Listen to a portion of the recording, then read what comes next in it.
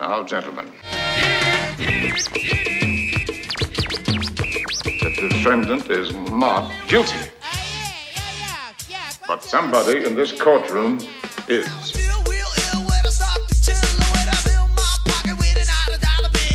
Unmitigated temerity.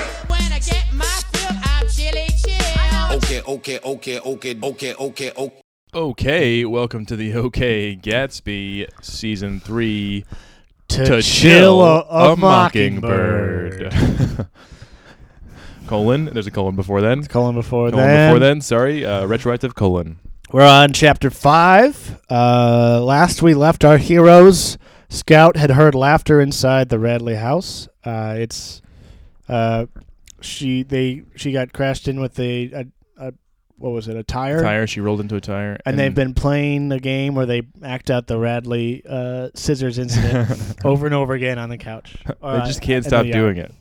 And that's like how silly that is. It's like, imagine if like you and your family had a big like fight, and then the children across the street like reenacted that fight every day. I mean, yeah. I mean, it's a legendary domestic dispute. I mean, like, it's huge. Yeah. It's the town gossip. It's legendary. Man, it's I can't imagine living in a town so small that like any incident that I had could become part of the forever story of the town. This is a thing. Yeah, that has to be dealt with. But yeah, so that's how it opens up. Scout had in the last line, and a really good structuring in line 4, had revealed that someone inside the house was laughing. Implies that Boo is aware of things that are going on. Yeah. Or at least wants to give you that sense of dread. Yeah, he's watching them. I mean, yeah, like, let this in a cliffhanger. And so it starts with my nagging got the better of Jem eventually, as I knew it would, and to my relief, we slowed down the game for a while. So she's nervous. She's still very scared of Boo Radley. And Jem, and his boy ego, is like, I'm not afraid of anything. It's so funny because Jem seems exactly as afraid, if not more than Scout, but he has these bouts of touch, like when he touched the house, and then he comes back and he runs past the house after that.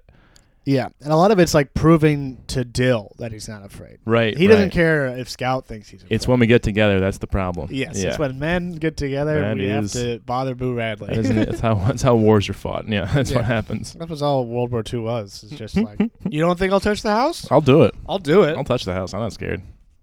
Do it then. It's a bomb. Yeah. And the Enola Gay. Yeah. So now that slowing down, he still maintained, however, that Atticus hadn't said we couldn't, therefore we could, and if Atticus ever said we couldn't, Jem had thought a way around it. He would simply change the names of the characters, and then we couldn't be accused of playing anything. Very smart. Oh, yeah. The lawyer's son found a loophole. Yeah, that beginning of the movie, like any resemblance to true people, coincidental or otherwise, is purely coincidental. Yeah. Yeah. That always works. Loopholes on parents. That's right. They really respect your mind if you can. So Dill and Jem are thick as thieves, and they're following Jem about. So now it's just she's starting to feel lonely. This chunk is so funny to me. Yeah. He'd asked me early in the summer to marry him, then he promptly forgot about it. He staked me out, marked me as his property, said I was the only girl he would ever love, then he neglected me. I beat him up twice, but it did no good.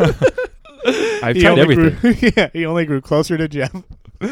I beat him up. Yeah, it's so That's funny. such a funny little, like, a little kid thing, but it's like the seal of like, like, all right, I love you, but I gotta hang out with my boys. You're my girl, you know that. You're my girl, but I gotta hang with the boys. You gotta do it with the boys. This also, the thing about it, her just point blank saying she beat him up and didn't help. Like, I think, as we mentioned, the two different kind of narrators we have when we were dealing with Scout as a narrator, we have like woman Scout and we have the interestingly named Girl Scout. And I think that we definitely are dealing with narrator Girl Scout in these next two chapters as she kind of just recounts. Yeah, there's no self-awareness of like, because we'll see like every once in a while she'll pull a very sly sentence where she's being sarcastic about her surroundings. Yeah. And this is just a straight up like like the humor is in that she's from the perspective of this child. She doesn't know. Yeah, she doesn't like, know. I'll maintain his marriage to me by beating him up. Yeah, it's like, oh, gotcha. That's adorable. She did it once and it didn't work. Yeah. And then she did it again. Yeah, that kind of thing was all over Catcher in the Rye. I mean, like oh, it's kind of funny how this boy is thinking, and this is kind of funny how this girl is thinking. Yeah. So they're separated. Now Miss Maudie is introduced. Have we seen Miss Maudie before? I don't think we have. Briefly mentioned as like a neighbor of like That's just when it. she's describing the boundaries of their play. So she's been hanging out with Miss Maudie more because of her separateness from Jem. Yeah. Jem and Dill. Right. Yeah. So Miss Maudie's got a bunch of trees, and they're allowed to hang out in her yard and do all kinds of stuff. That was kind of their relationship before. Yeah, just the neighbor. It's like play around, just don't mess anything up, but I'm not going to yell at you. Which is nice. I mean, that's a good neighbor. And there's also another classic, like a Harper Lee, real quick 4-paragraph introduction to where you leave understanding this is who this woman is. True. Yeah. I mean, Miss Maudie hated her house. Time spent indoors was time wasted. So it's like, yeah, she's a plant lady. She, but every night, 5:00, she'd take a bath, and then she would appear on the porch and reign over the street in magisterial beauty. Yeah, so it's like, yeah, it's a great phrase, and it's just a quick thing of like a woman who worked in the garden all day because she's a widow. That's what she likes to do. Yeah. She gets dirty. She doesn't mind it. She wears men's overall, I think it said. Yeah, men's coveralls. But then at 5:00, she took a nice bath, made herself up nice, and just sat on the porch looking like old and beautiful and majestic. Right. So this is where Scout joins her, and this is a woman who who loves baths and hates nutgrass. So she gets mad at nutgrass. Yeah, it's just such a subtle like portrait of just like, oh, this is a woman in this town, and like I can sum her up from just these 4 paragraphs of her interests, her state of life, and how she interacted with me. She makes good cakes. She bakes them for all 3 of them. Jem Finch, Scout Finch, Charles Baker Harris. That's Dill's name. Right? Yeah. I gotcha. Oh, right. Name's longer than him, about a foot longer. That's right. Oh, great. Your name's longer than you. Gotcha. I like this moment is so great. She called us all by our names, and when she grinned, she revealed 2 minute gold prongs clipped to her eye teeth. When I admired them and hoped I would have some eventually, she said, "Look here." With a click of her tongue, she thrust out her bridge work, a gesture of cordiality that cemented our friendship. So she's like, "Look, they're dentures." Well, she's something cool. Yeah. She asked Miss Maudie about Boo Radley. I like her. Her point of view on Boo Radley is kind of nice. It's humanizing. Yeah. His name's Arthur. He's still alive. Do you smell my mimosa? Oh, so she just talks about her mimosa. Yeah. It's like angel's breath this evening. Yeah. How do you know that he's still alive? Yeah.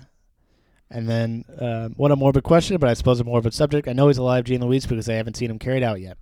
Maybe he died and they stuffed him up the chimney. Where did you get such a notion? That's what Jim said he thought they did.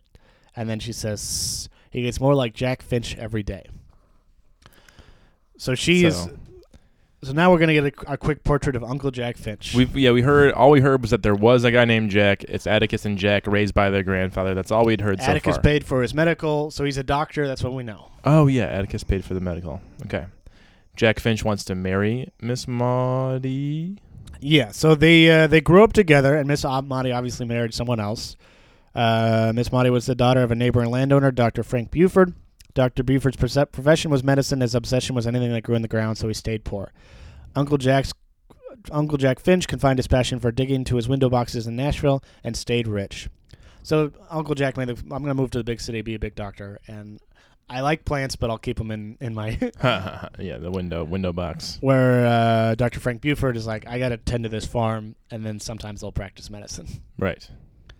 And then he only comes around every Christmas. And he yelled across the street for Miss Maudie to come marry him. So it's a big Christmas bit, is that Jack Finch comes to town, stands in the middle of the street, and yells at her to marry him. He's a rascal. And then, yeah, he's just like a fun uncle. He has no kids. He is the fun uncle. Yeah. Call a little louder, Jack Finch, and they'll hear you at the post office. I haven't heard you yet. And so I was like, Jim and I thought this was a strange way to ask for a lady's hand in marriage, but then Uncle Jack was rather strange. He said he was trying to get Miss Maudie's goat. that he had been trying unsuccessfully for 40 years, that he was the last person in the world Miss Monty would think about marrying, but the first person she thought about teasing, and the best defense to her was spirited offense, all of which we understand clearly. Did they understand it clearly? It's weird. Yeah, I think it's a little over their heads what he's doing. They see the interplay, I guess. But essentially it's like, yeah, this is like schoolyard teasing. Maybe, right. You know, maybe it's a little immature, and that's kind of the point that the narrator is making. Yeah, it's like, oh, we get it. Like, he wants to kind of embarrass her, and then she gets to embarrass him back, and it feels good to be teased by someone you like. Yeah. Sometimes. But this is, so, like, yeah, look, we do get it. I mean, I think, Harper Lee is very good at like, character presentation. Development, I've yet to see kind of the development, but like we get a clear picture of the character as they are. Like we know exactly the kind of lady Miss Maudie is. She's kind of a no-nonsense lady, which is exemplified in her opinion towards Boo Radley and in her attitude towards Jack Finch. But like, why doesn't he... so when Scout asks, why wouldn't you stay in the house? Oh, no, sorry. Why doesn't he... why do you stay in the house? You know, you know the story as well as I do. I never heard why, though. No one ever told me why. And then we get into religious distinctions. You know, old Mr. Radley was a foot-washing Baptist. That's what you are, ain't it? My shell's not that hard, child. I'm just a Baptist. Don't you all believe in foot-washing? We do, at home in the bathtub. Which is like a great sarcastic just like line. Regular foot-washing. Yeah, but we can't have communion with you all. And then this is the adult Scout narrator saying, Woman Scout. Apparently deciding that it was easier to define primitive baptistry than closed communion, Miss Maudie said, foot washers believe anything that's pleasure is a sin. Did you know some of them came out of the woods one Saturday and passed by this place and told me and my flowers were going to hell? To which Scout replies, your flowers too? So Scout, that's funny that Scout said your flowers too. Right. Well, you're going to hell for sure. Yeah. Yes, ma'am, they burned right with me. They thought I spent too much time in God's outdoors and not enough time inside the house reading the Bible. We had this conversation a little bit before we started recording, but I think this is like it feels like a big goal of this is not to symbolically, but very literally describe what it's like to live in the South.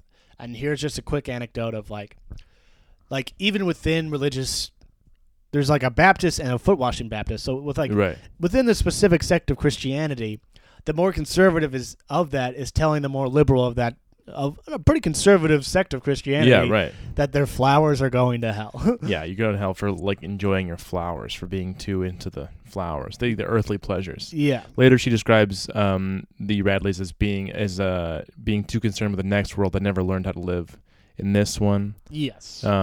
This is all. So what do you make of like Miss Maudie as a character? Because it seems like she's definitely taking sort of an empathetic view towards the Radleys.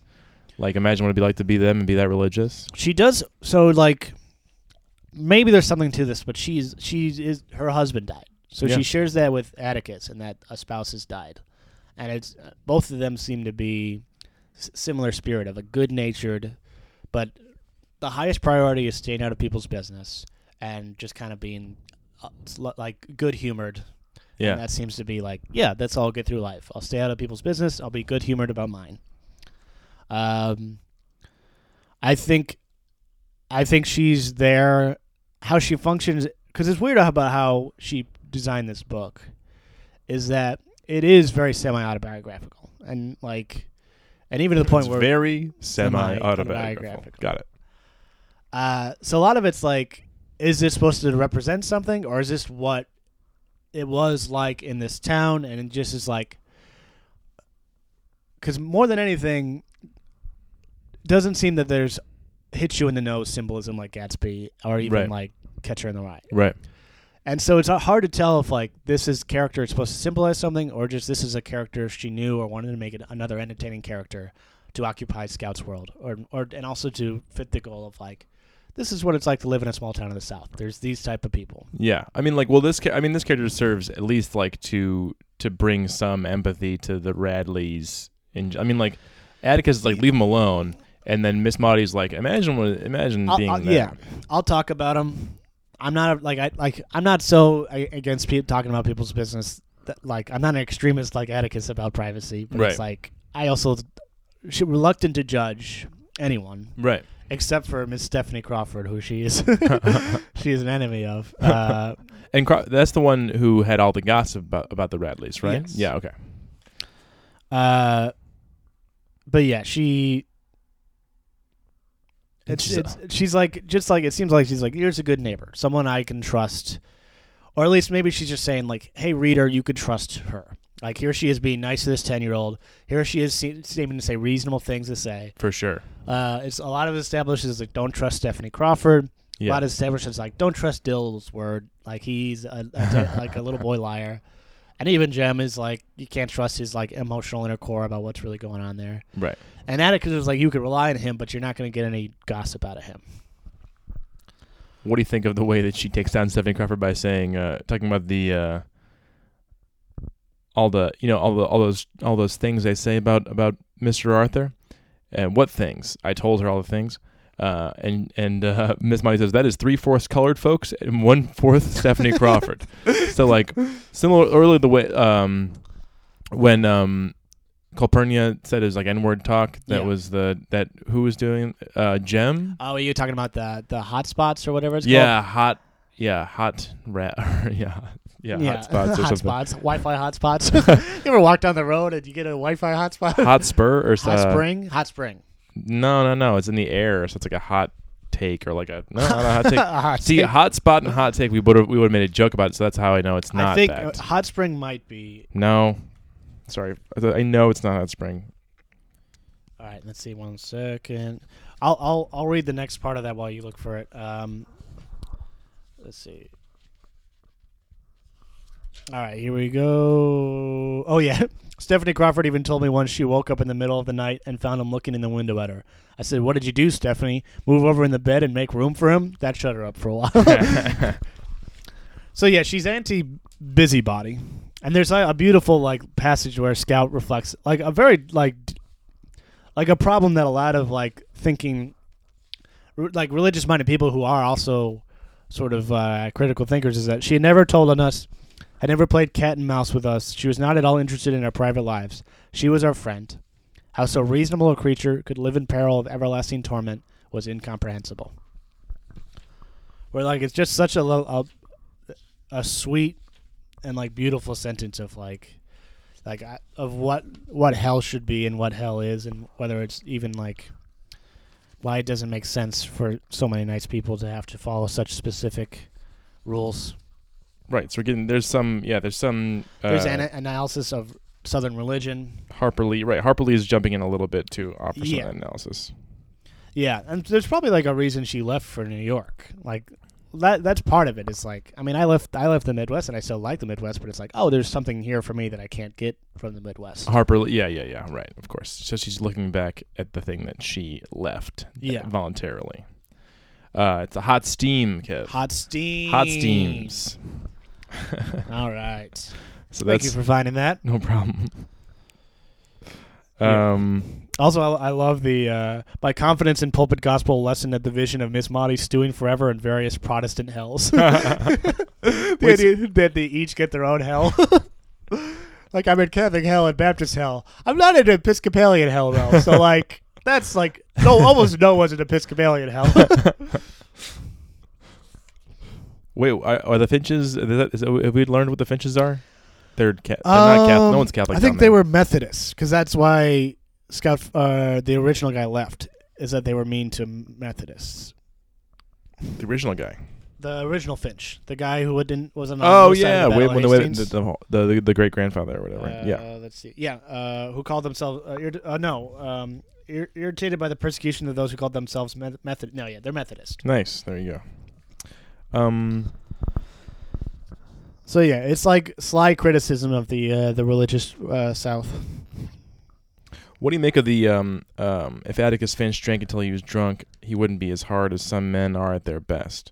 Like it's like the Bible in some man's hands is as bad as a bottle in the other. Yeah.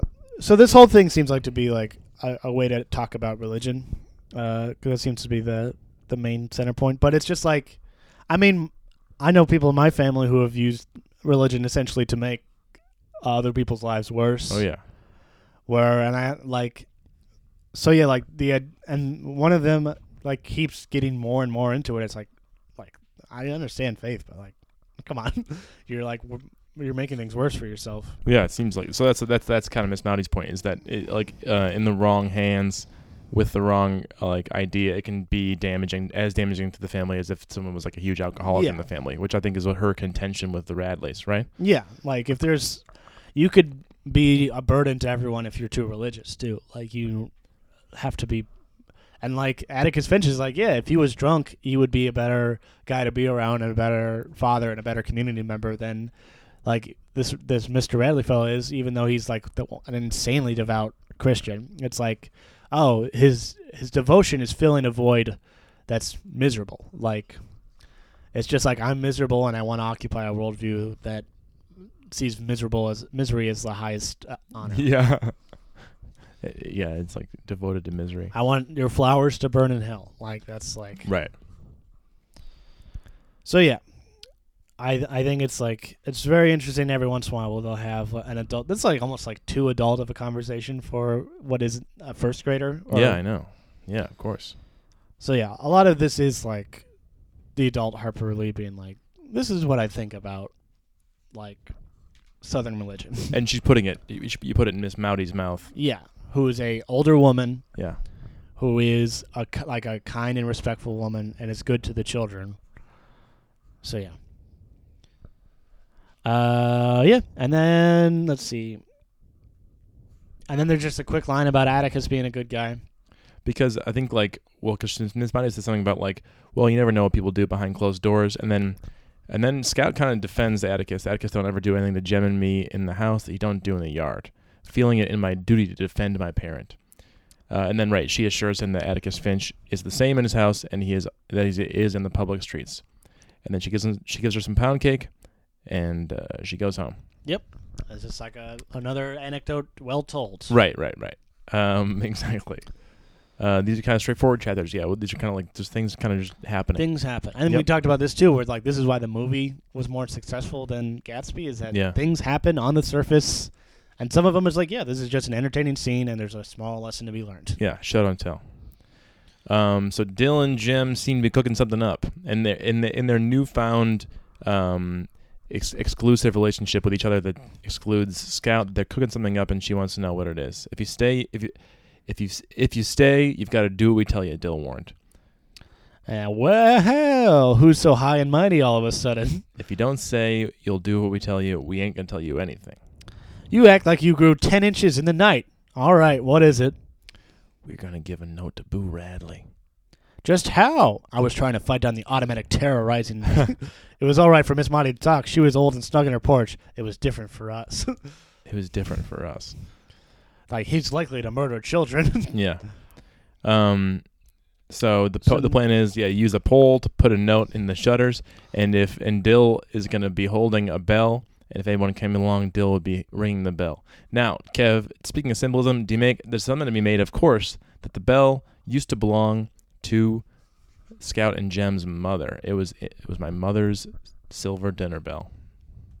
Yeah, I mean that's a good call. I didn't catch that. I mean probably that they're asking this bell to protect them, and it's like, oh, here's a thing that like my mother's spirit is going to essentially be protecting us as we try and do this dangerous thing. Yeah.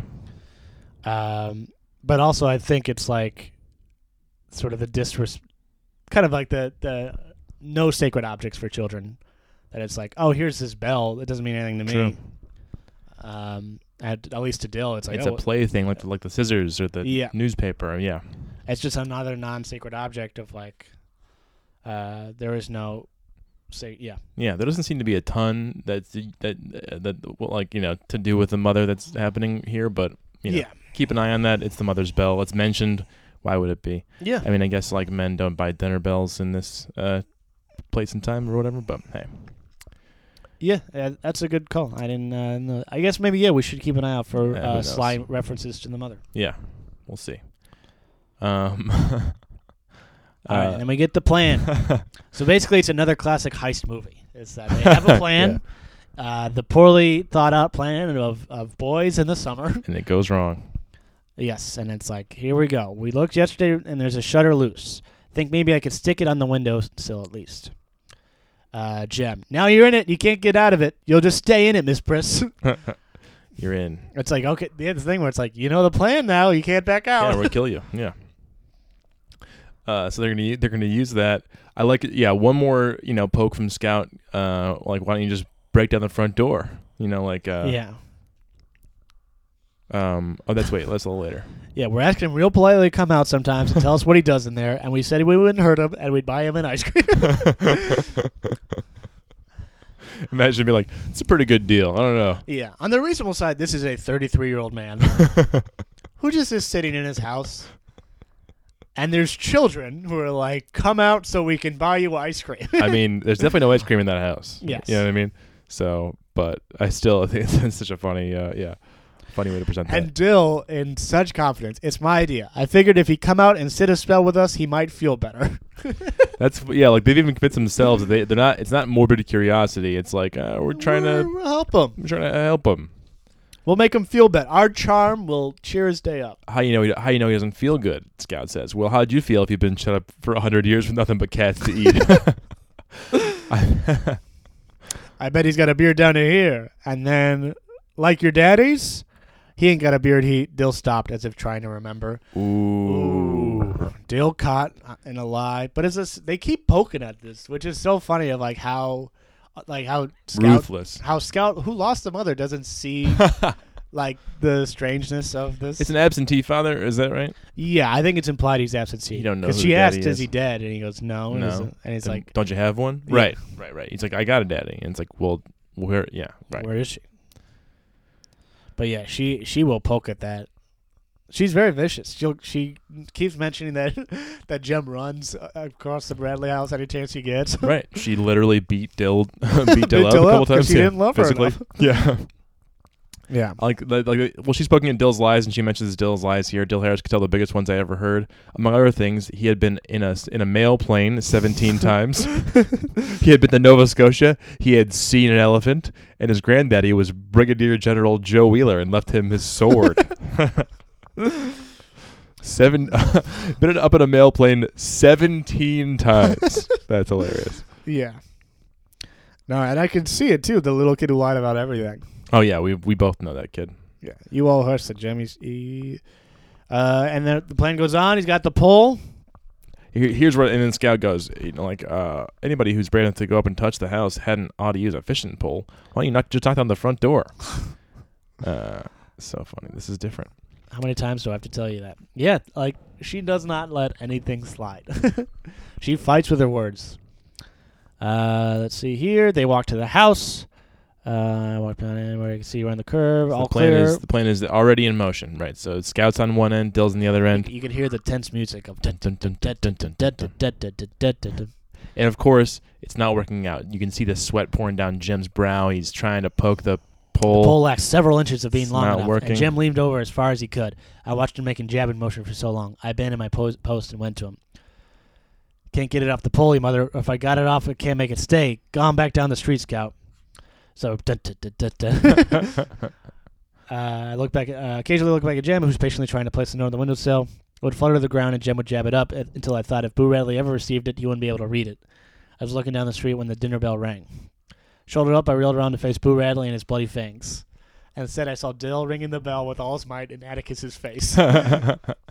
Just in Atticus's face, like, and then Hey! And then Atticus says, "Stop ringing that bell." Stop ringing that bell. But also, like, from Atticus' perspective, is like he comes over. He clearly sees Jem doing this. Doing some, mischief. Comes over, and then here's this 7-year-old boy thinking he's tricking you by ringing your dead wife's bell in your face. Right. It's like, yeah. Like that's not is that supposed to distract him? Right? It's the signal to Jem, Yeah. but Yeah. in your face. Just right in his face. Let's see. So Atticus gives him a very clear interrogation. Jem, what were you doing? Nothing, sir. I don't want any of that. Tell me. We were just trying to give something to Mr. Radley. What were you trying to give him? Just a letter. Let me see it. Jem held out a filthy piece of paper. Atticus took it and tried to read it. Why do you want Mr. Radley to come out? And then Dill says, "We thought he might enjoy us." And dried up when Atticus looked at him. So he gives a withering look. Yeah, it dried up. Son, I'm going to tell you something, and I tell you one time. Stop tormenting that man. That goes for the other two of you. And then what's interesting, I marked this next paragraph, is the narrator kind of takes on at least the ideas of Atticus. Are you seeing like what Mr. Radley did was his own business? If he wanted to come out, he would. If he wanted to stay inside his own house, he had the right to stay inside, free from the attentions of inquisitive children, which was a mild term for the likes of us. So this is almost in Atticus's voice.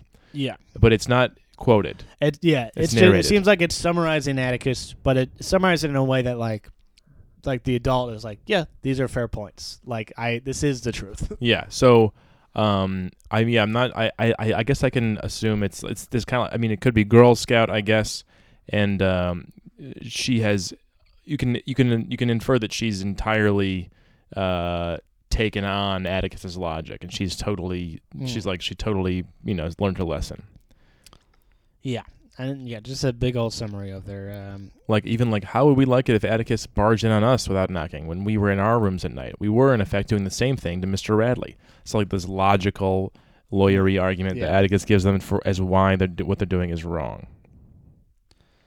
Mr. Radley might seem peculiar to us, but did not seem peculiar to him. And then furthermore, it had never occurred to us that the civil way to communicate with another being was by the front door instead of a side window. Lastly, we were to stay away from that house until we were invited there, or we were not to play an asinine game he had seen us playing or make fun of anybody on the street or in this town. Boom. The lawyer gauntlet has been thrown down. Oh, yeah. And he pulls this. Well, Jem goes, we weren't making fun of him. We weren't laughing at him. We were just... So that was what you were doing, wasn't it? Making fun of him? No. Putting his life's history on display for the edification of the neighborhood? I didn't say we were doing that. I didn't say it. You just told me. You stop this nonsense right now, every one of you. You want to be a lawyer, don't you? And our father's mouth was suspiciously firm as if we were trying to hold it in line. And then Jem gave up. So yeah, I think his point is like you just screwed up by saying that's we weren't just denying one part of that. Only denying one part of it. That's the other. And then Scout refers to an old lawyer trick. He had been done in by the oldest lawyer's trick on record. He waited a respectable distance from the front steps, watched Atticus leave the house, and walked toward him. When Atticus was out of earshot, Jem yelled after him, I thought I wanted to be a lawyer, but I ain't so sure now. Oh, do you think it's... Wait, is this... That's not Jem admitting that he's bad at it, right? That was Jem admitting... That was Jem taking saying a that poke. we weren't making fun of him. But this last line. Oh. Is this Jem admitting that he was... bad at the lawyerly thing, or is this Jem saying I hate you? Yeah, I think it's just simple like teenage boy of like you get owned by your father and you're like oh yeah, well he waited till he was after earshot. It's exactly. Like screw you, Dad. Yeah. I don't want to be like you. I don't want to be a lawyer like you, even though you just owned me. Yeah. Yeah. I think it's just classic. That's a big theme of this is father and son stuff. And this last part is like it ends in a big old like Cat Stevens father and son. Yeah. Yeah, get ready. Strap in if you're not ready for some father-son stuff. Yeah, we're seeing some Jem. So the relationships are changing. Yeah, the Jem Scout relationship changed. The Dill Scout relationship changed. Jem and Dill became closer, and now Jem and Atticus are having sort of a thing. Yeah. Well, Scout's still at the age where not causing trouble is you don't cause trouble because you don't want to get in trouble. You just don't. And Jem is starting to get old enough. It's like I want things enough that it's worth trying to get away with it. Yeah, we're gonna see some serious that schism sort of start to really separate here in chapter 6. Dill's last night in Maycomb. That's right. Yes, said our father when Jem asked him if we could go over and sit by Miss Rachel's fish pool with Dill, as this was his last night in Maycomb. Tell him so long for me, and we'll see him next summer. So they go over there, yada, yada, yada. Yeah, just some entry stuff, and they're being weird. What's up with the moon? The moon makes it seem hotter. Cross in it tonight? Dill was not looking up. He was constructing a cigarette from newspaper and string. First of all, if using string, you're doing it wrong. Yeah. String should not be involved. No, just a lady. Don't light that thing. So I think it's just kind of like shapes in the moon thing. Yeah, they're looking at shapes. There was a lady in the moon in Maycomb. She sat at a dresser combing her hair. That's sweet. Yeah, Yes. it's not. There can't be that much detail in the moon, but there it It's is. like a damn Cracker Barrel. Yeah. Half of this book is just like, oh, ain't that kitschy? Yeah. It's like a damn Cracker Barrel. Yeah. Mr. Avery sat on the porch every night until. So this was funny. I think it's implying that Mr. Avery took a big pee off his porch. Because he goes, Mr. Avery boarded across the street from Mrs. Henry Lafayette Dubois' house. Besides making change in the collection plate every Sunday, Mr. Avery sat on the porch every night until 9 o'clock and sneezed. One evening, we were privileged to witness a performance by him which seemed to have been as positive as the last, for he never did it again so long as we watched. Jim and I were leaving Miss Rachel's front office one night when Dill stopped us. Golly, look yonder. Pointing across the street. At first we saw nothing but a kudzu-covered front porch, but a closer inspection revealed an arc of water descending from the leaves and splashing in the yellow circle of the street light, some 10 feet from source to earth. Seemed to us. Jem said Mr. Avery misfigured. Dill said he must have drank a gallon a day, and the ensuing contest to determine relative distances and respective prowess only made me feel left out again, as I was untalented in this area. Oh, yeah, good. Okay, right. Yeah, it's a sly reference to pee. Yeah, because I think she was like, oh, that's sneezing. And then it's like one night they saw, like, oh, look at that. And it's like, because I can't think of anything else that would be. No sneeze would be so intense that it would look like a stream of water. No, it's not. Yeah, I don't think she thinks that the peeing is sneezing, though, right? At first, it's nothing but a kudzu-covered front porch, arc of water descending from the leaves and splashing in yellow circle in the streetlight, some 10 feet from the source to earth. It seemed to us, Jem said Mr. Avery misfigured. Dill said he must drink a gallon a day. Misfigured, maybe watering the plants. I think it just means that he Kudzu? didn't realize how far he was going. Okay. To make it public. Yeah, okay. Oh, right. But I'm just confused because in the beginning it starts with Mr. Avery sat on the porch every night until 9 o'clock and sneezed. Sneezed, right. So that's the beginning of the chapter, right. I mean, I think it's like so southernly polite that it's to the point of almost not even signifying what they want. Yeah. Yeah. It's but essentially, Mr. Avery took a big pee off his porch. Yeah. And then Jim and Dill were like, oh, dude, I could do that. I bet I could go that far. A contest to determine relative distance and respective prowess, only made me feel left out again, as I was untalented in this area. Yeah, so polite about I can't pick where I pee. Yeah. And even but in the reference to it, even it's almost like it's so coded as to we're barely wait, oh, it's peeing. It's so. Yeah, and I was like, maybe this is wrong. That's how polite it is. It's right. Maybe I just got it wrong. I'm entirely fooled almost. Yeah. And I love this part of just such a rascal move of Dill stretched yawn and said altogether too casually, I know what, let's go for a walk. He sounded fishy to me. No one in Maycomb just went for a walk. Of course. It's absurd, yeah. The whole town is can't even conceive of I'll just stroll around. What's your game here? Where to, Dill? Dill jerked his head in a southerly direction. Okay. And then she protested and he said, you don't have to come along, Angel May. So again, it's either I go against my morals or I get left out. Yeah, exactly. If you're in, you're in. If you're out, you're by yourself. Yeah. Neither of them are pleasant to her, but she'd rather be in. Exactly. Scout, we ain't going to do anything. We just go into the streetlight and back. And this is such a great... Jem was not one to dwell on past defeats. It seemed the only message she got from Atticus was insight into the art of cross-examination. She was just like, that's how I got caught, so I won't make that mistake again. Yeah, I guess we're getting a pretty good portrait of boyhood as well, because the way Jem is acting is very boyish, and of his age, a young man. Yeah, why don't you go on Home Scout? What's she gonna do? And then it's just the plan again. That's another anecdote set up with these boys have a plan, and let's see how it goes. Yeah, it's this is just another similar story. Dill and Jim were simply going to peep in the window with the loose shutter to see if they could get a look at Boo Radley. And if I didn't want to go with them, I could go straight home and keep my fat, floppy mouth shut. That was all. And then she makes, what in Sam Holyhale did you wait till tonight? And then he makes a pretty good argument. Because nobody could see them at night, because Atticus would be so deep in a book he wouldn't hear the kingdom coming, because if Boo Radley killed them, they'd miss school instead of vacation, and because it was easier to see inside a dark house in the dark than in the daytime. Did I understand? So it's oh yeah, those are good points. Yeah. And once again, I just noticed once again, that is Jem's, this is Jem's explanation, and it's in a narrative paragraph, but it's obviously Jem's words. Yeah. This guy's kind of just repeating. I love the thing about not getting killed and missing school instead of vacation. Yeah, it's like, if I'm going to die, I'd rather die now than like You're going to kill me. Wait till Labor Day. Yeah, then we'll die. Labor Day, we die. Yeah. Once more, shut your trap or go home. And then there's this line, which is the biggest burn of all. I declare to the Lord, you're getting more like a girl every day. Yep. And it's like, dang. You can't say that to a tomboy. Right, yeah, she can't handle it. Because she says, with that, I had no option but to join them. Yep. Like, it's like such a terrible insult to be a girl. We thought it was best, so here they're going to go under the high wire fence at the rear of the Radley lot.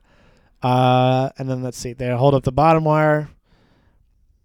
Don't make a sound. So this is it. They're sneaking through the backyard. Yep. They're going to the gate. The gate squeaked. They all spit on it until their mouths are dry. And then all of a sudden they're in the backyard. The back of the Radley house was less inviting than the front. A ramshackle porch ran the width of the house. There were 2 doors and 2 dark windows between the doors. Instead of a column, a rough 2x4 supported one end of the roof. An old Franklin stove sat in the corner of the porch. Above it, a hat rack mirror caught the moon and shone eerily. So just like a lot of time spent to like, this is a rundown house and this is a particularly scary. Like she wants to set the tone of like, this is a really scary thing they're doing for the children. And then another obstacle. It's like a dang Ocean's 11. Like, what's the matter? Chickens. So now there's chickens running around. No, chicken. I'm getting too old for this shit. All I want to do is look at a ghost. I'm one day away from retirement. I'm one day away from school starting. I guess I could die now. It's so intense that we would be obliged to dodge the unseen from all directions was confirmed when Dill ahead of us spelled G-O-D in a whisper. So they're swearing, they're like spitting. Yeah, they're really they're kind of growing up. Maybe this is a coming of age kind of thing, right? They're growing up while they're dealing with this crazy unknown. It's a big moment. Especially what Jem does, right? We'll see with Jem, he has a moment. Jem grabbed his left wrist and I grabbed my left wrist and Jem's right wrist. We crouched and Dill sat in our saddle. We raised him and caught the windowsill. Okay, so he can't see anything. And then they're like, all right, let's get out of here. Go around and back again. Let's try the back window, Dill. No, I said. Dill stopped and let Jem go ahead. When Jem put his foot on the bottom step, the step squeaked. He stood still and then tried his weight by degrees. The step was silent. Jem skipped 2 steps, put his foot on the porch, heaved himself to it, and teetered along a moment. He regained his balance and dropped to his knees. He crawled to the window, raised his head, and looked in. He's on the back porch. This is a kid who's afraid to touch the front of the house. Yes. He's now standing. He's basically in the house. You're on the porch looking through the window. You're right there. And then in perfect suspense novel, then I saw the shadow. It was the shadow of a man with a hat on. At first I thought it was a tree, but there was no wind blowing, and tree trunks never walked. That's great. That's a great line. The back porch was bathed in moonlight, and the shadow, crisp as toast, moved across the porch toward Jem. And that's such a southern like little simile, but it's like, toast is crisp, and I can see the shadow being that outlined. Yeah. Dill saw it next. He put his hands to his face. So this is like Alfred Hitchcock moment, right? Of like everyone realizing. Yeah, you see the characters seeing it, and it's even worse, right? So when it crossed Jem saw it. He put his arms over his head and went rigid. So he just is preparing to die. That's what he's doing. Yeah. The shadow stopped about a foot beyond Jem. Its arm came out from its side, dropped, and was still. Then it turned and moved back across Jem, walked along the porch and off the side of the house, returning as it had come. So that was just like a really tense like moment of like the children like, I hope we don't get seen on the porch. Jem leaped off the porch and galloped towards us. He flung open the gate, danced Dill and me through, and which is such a nice little gentleman moment of like go, and shoot us between rows of swishing collards. Halfway through the collards, I tripped. As I tripped, the roar of a shotgun shattered the neighborhood. Dill and Jem dived beside me. Jem's breath came in sobs. Fence by the schoolyard. Hurry, scouts. So they go back to the same fence that they came in through, the one that they have to hold up. So Jem holds it up for the other two, and he goes through last. And then when we sensed that Jem was not with us, we ran back and found him struggling in the fence, kicking his pants off to get loose. He ran to the oak tree in his shorts. No pants. No pants. He's got to get home. So they safely behind it. We gave way to numbness, but Jem's mind was racing. We got to get home. They'll miss us. Yep. Which is like, what a like not a lot has like overarching plot has been established yet, but like what a great individual scene of like tension built, fear built, and then just like scramble like every moment is like in a literary novel a heart pounding scene. Exactly. This kind of action was found almost nowhere in Gatsby or Catcher, right? Yeah. I mean, like the things what it's lacking in like musings and symbolism and kind of like points about the human condition, I guess, like direct points. It's like making up for in like really, really like breakneck plot. Yeah. Exciting writing. Exciting moments. Yeah, moments. It definitely seems like she is interested in entertaining you. Right. She wants to create suspense. She wants to create humor.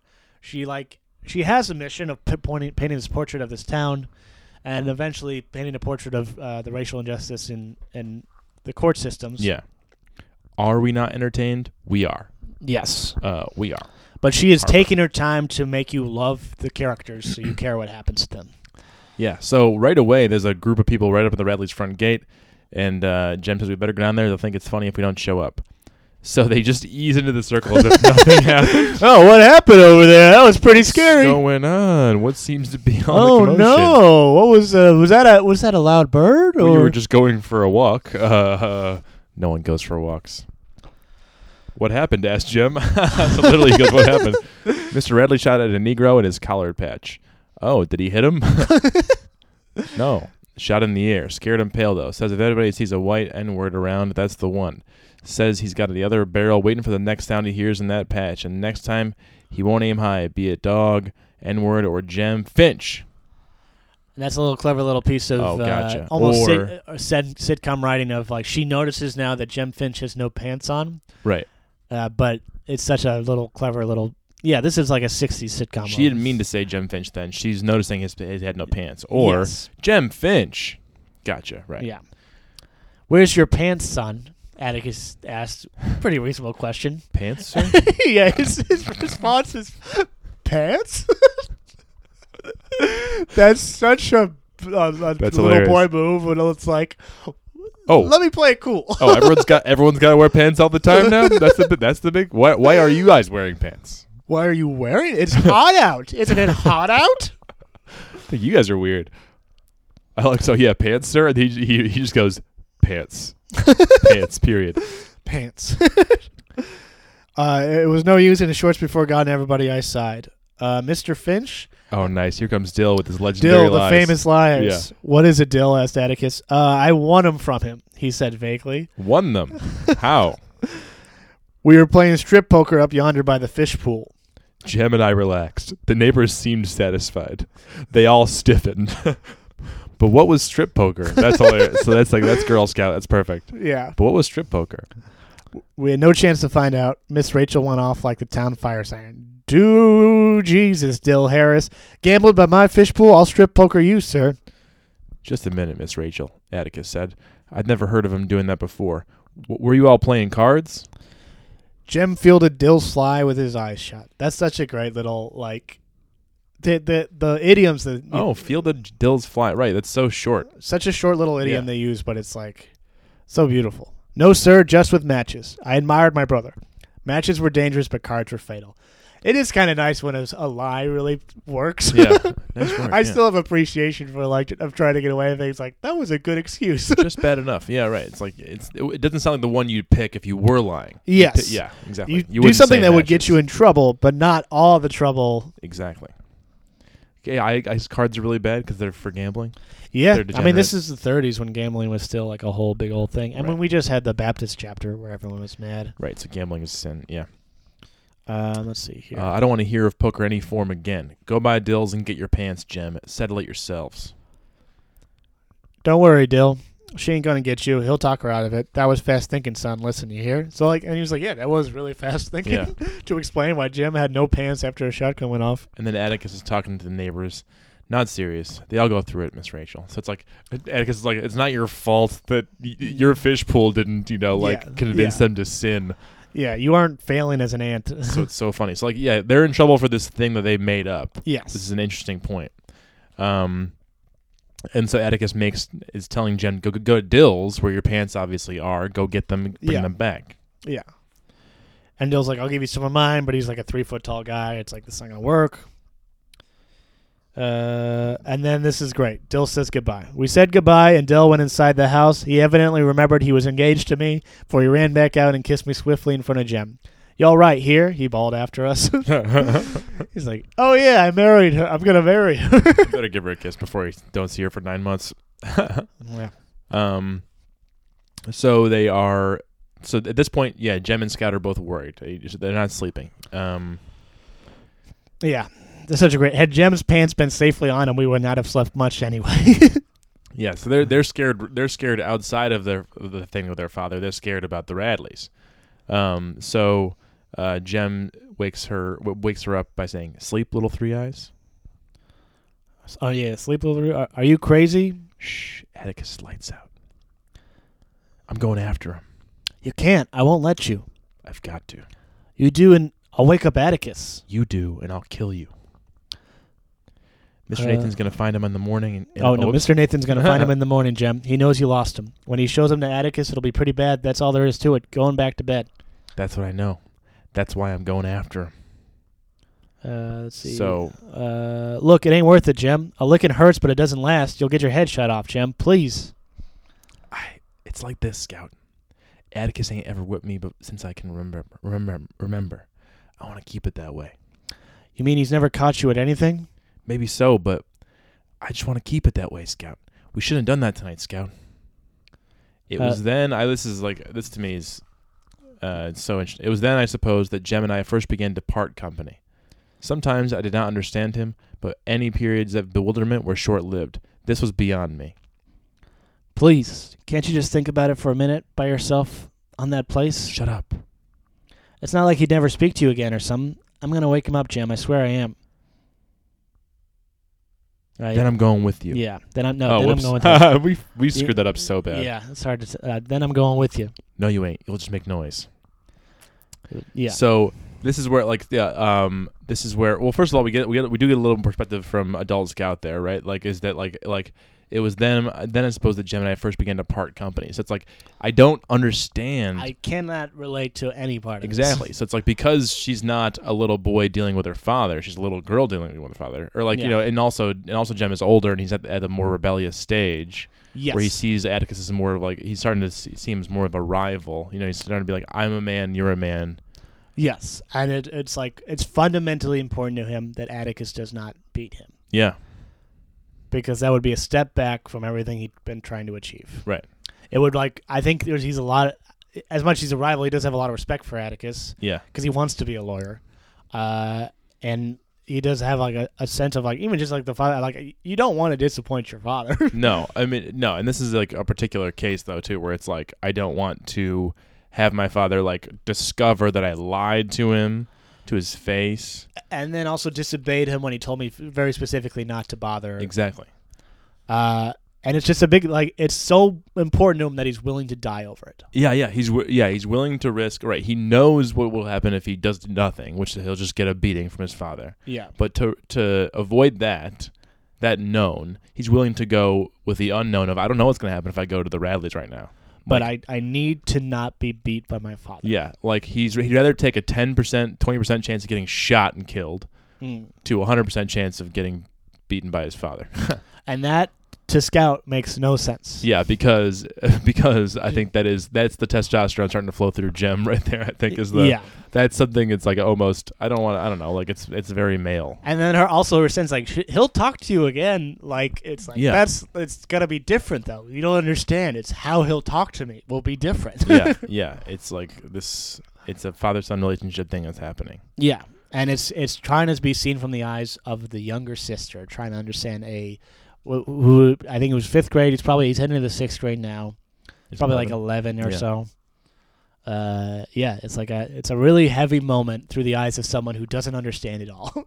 Yeah, right. So right, I give Harper Lee credit for not being well, clearly Jem was going through a bit of a coming of age moment where he's challenging his father for the first time. Yes. Right. We do still see it through Scout's eyes where she's this guy's acting crazy. Yes. What is it? Yeah, and it's also this is the first time this is a direct order disobeying. It's not even Yes. like we're kind of doing something that we don't want him to find out about. He already found out about it, and now he's doing it again. Yeah. And so, like, this is the first major challenge, and it went so bad. And he's like, I can't have him have this evidence against me.